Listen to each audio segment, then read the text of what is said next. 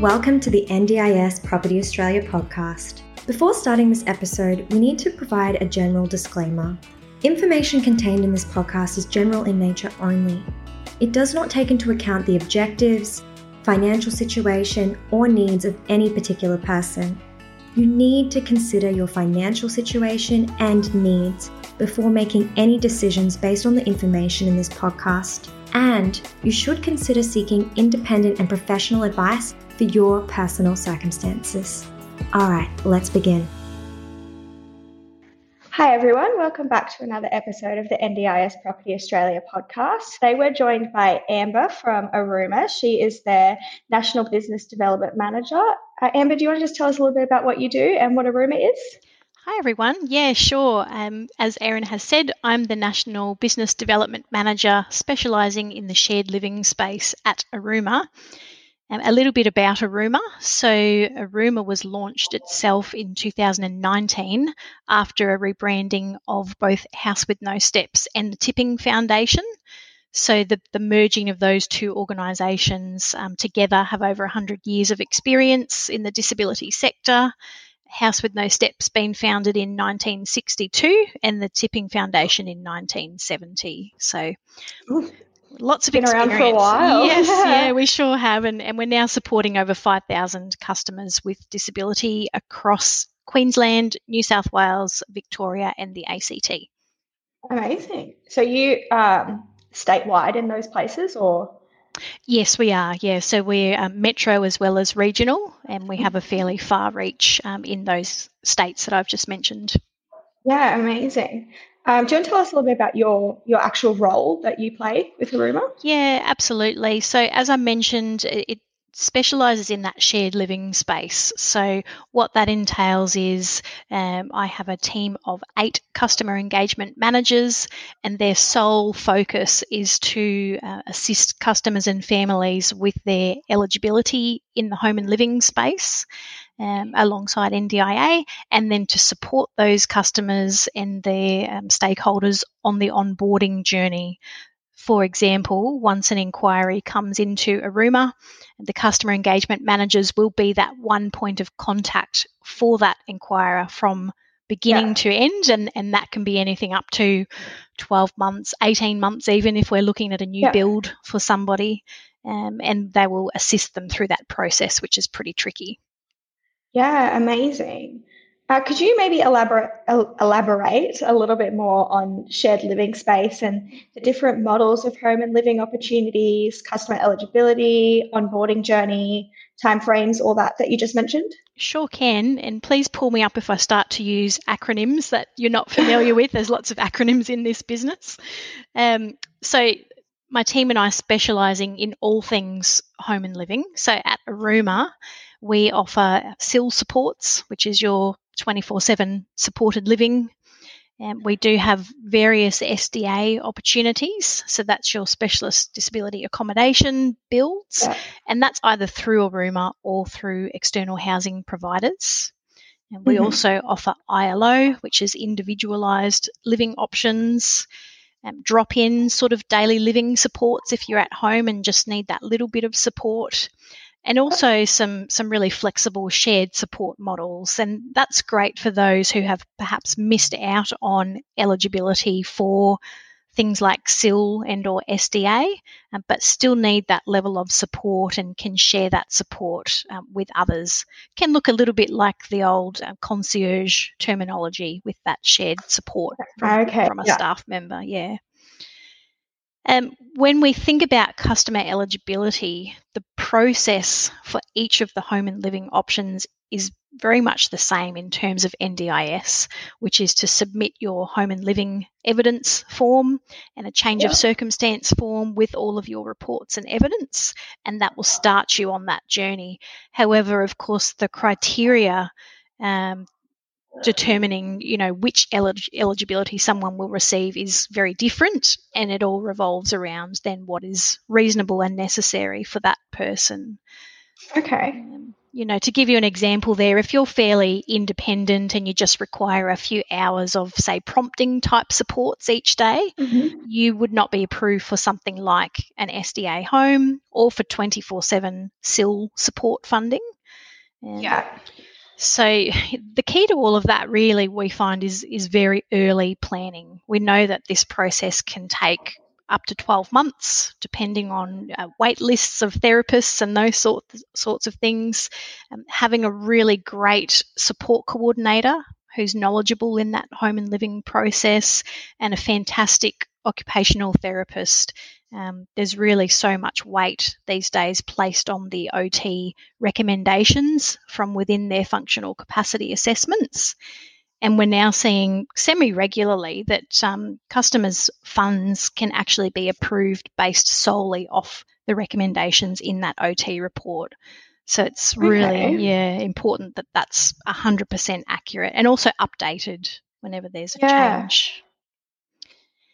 Amazing. Without rabbiting on too long, I suppose that the last part of that is that once the eligibility has been confirmed by NDIA, then really that's still just the beginning of the journey for home and living. So that's the point where participants would want to be connecting with service providers like ARUMA to try and find the right fit. So who are you comfortable with?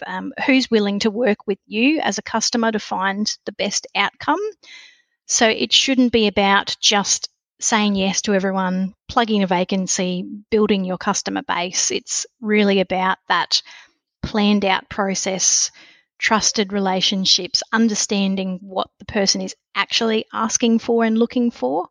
And then you concentrating on that customer matching, compatibility, planned transition. So all those things really do take time, but it's important to get it right so that, then you've got your retention as well from there and you've got people 100%.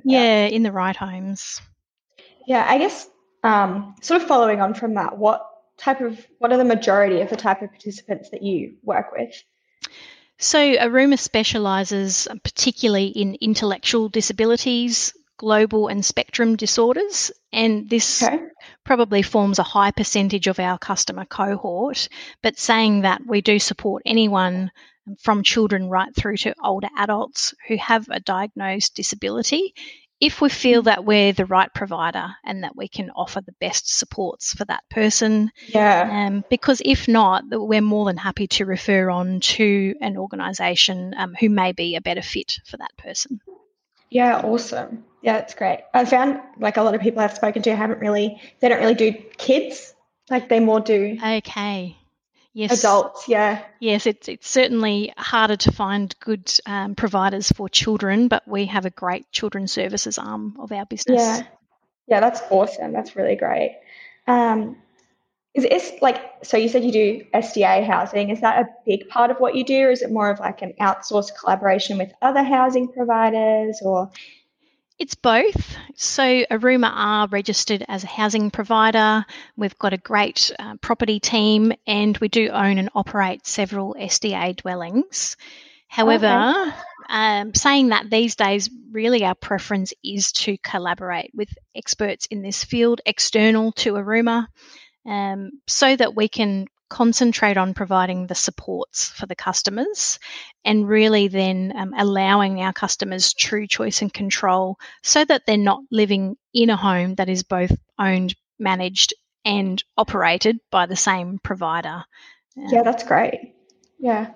Obviously, because you said you own some and you work with other people, you obviously a very large organisation. Yes. What are some sort of challenges that come with being so large?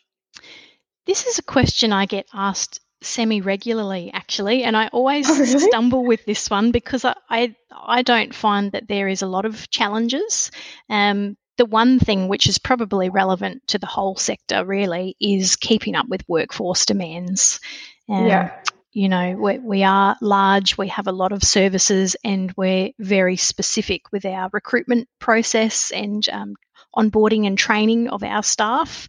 And so it is difficult in pockets to keep up with that demand and have fantastic staff. So that's a constant challenge across the whole sector.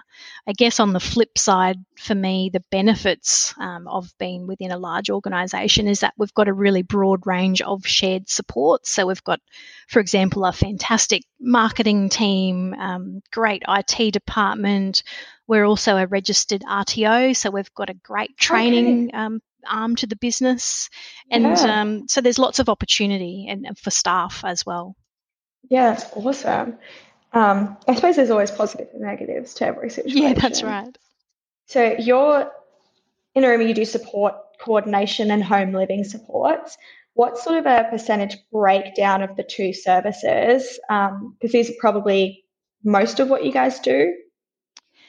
In terms of numbers, yes, you're right there. So our shared living services, our support coordination services, and our community supports as well, they would all have the highest numbers of customers within them. Support coordination, we're at about 1,600 customers at the moment nationally, a little less for shared living and community.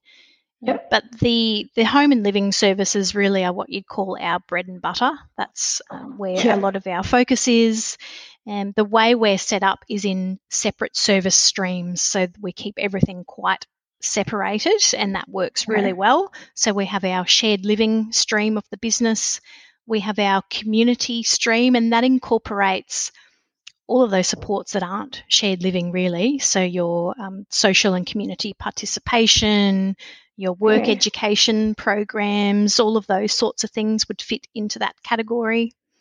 And then we have our supported employment stream. So we have 8 businesses at ARUMA, and we employ a whole host of supported employees, which is so great. Yeah, that's a lot of businesses. Yeah, it is. And we've got our, as you mentioned, our support coordination stream.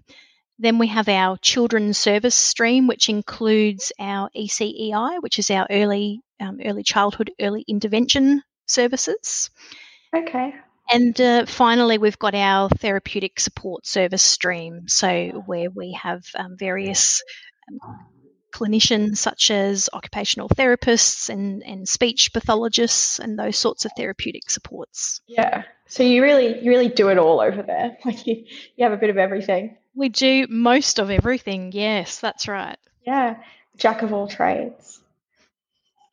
Do you want to explain to our listeners a little bit more on support coordination, what it is, how it differs from the SIL service, that like the things that a provider would normally do, and how this is a bit different? Yeah, I sure can. So simply put, support coordination, I love. It's a fantastic service. It's a service that supports both participants and their families to unravel the mystery of NDIS and the processes involved there and the plans that the participants receive. So a support coordinator is there to help you to activate your plan when you receive it, understand what's in it, what you're funded for, and then to get connected and get started with various services. So the big difference there is there's no direct support of customers with support coordination. You're there to facilitate somebody's plan and connect them with support providers, but you don't provide the support yourself. Okay, yeah. So it's more of a you get the people come in and then you direct them to the right places based on their needs. That's exactly right. Yes. Okay. Yeah. It has to be, of course, a neutral array of selections for the customer. So, for example, thinking about the fact that ARUMA offers support coordination, but of course we also offer various other services, then it would not be above board for a support coordinator to be steering all of their support coordination customers into ARUMA services. That's a big no-no, which is why it's a very separate stream. And so each customer speaks to their coordinator about what they would like. And ideally, their coordinator should be offering them 3 or 4 different choices that they feel are perhaps the right choices for them in the locations they've requested. Yeah, I mean, it is great that you guys do have that option of you can stay within ARUMA though, but it's great that you also give them options to choose from themselves. Like, that's right, yeah. And that's the whole point of support coordination, is it's to assist the customer. It's not to choose for them. So the choice always comes back to the customer. Yeah, that's great. What are your sort of long-term goals at ARUMA? Well, look, our brand promise at ARUMA is you first. So I guess we really pride ourselves on supporting customers to live their best life, whatever that looks like for them. And so we're constantly reviewing our services, seeking feedback to ensure that we get there. So that's the pathway that we really want to continue on. Yeah. We're also working hard on some innovation in terms of specifically looking at some really flexible home and living models or options. And there's some exciting new opportunities coming up there to look out for in the near future. And finally, continuing to be a market leader in this space and speaking up and ensuring that the rights of people with disability are protected. So this is the space, we want to continue in. Yeah, that's really fantastic that you guys just create like such a customer first sort of space. I think that's really great. Thank you. Yeah, that's how it should be. Yeah, 100%. What sort of contributions or just things people can do to help ARUMA? Because there's a donation portal on your website, I think. Yes. And we want to contribute as well. But are there any other ways in which our listeners can help contribute to you guys? Absolutely. It's pretty simple, really. So if I start with answering your question around the donations button on the website, yes, that's there. Probably a lot of providers will have something similar. And the reason for that is that the way we are funded as an organisation is solely through our customers' NDIS plans. And the funding in their plans pay for directly their staff support. So the staff who are helping to take care of them or taking out in the community, that's what their plan funds. It does not fund all of the other things that come with a large organisation. So, there's always room for donations there. In terms of what else the community can do, I think really it's about, wherever we can, assisting to educate the broader community on what true inclusion really is. Yeah, 100%. That's the big thing for me. I think, we're getting there as a society. There's still quite a number of tokenistic things perhaps that go on. So as much as we can help to spread the word and educate the community about how to include people with disability, how to make sure that that's really true inclusion, that's certainly would be helpful. Yeah, 100%. I totally agree in the fact that I think everyone should be 100% included. Like, it doesn't matter how someone differs.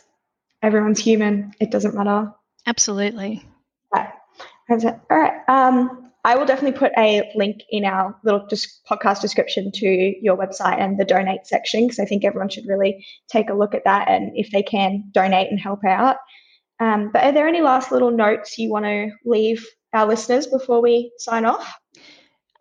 Just a thank you, I think. Erin, thanks for the opportunity to let me speak briefly today. We were so happy when you responded to say you would join us. Oh, no problem. Any opportunity we can get to spread the word, of course, talk about ARUMA and our services, but also on that broader sense around people with disability. So thank you very much for having me.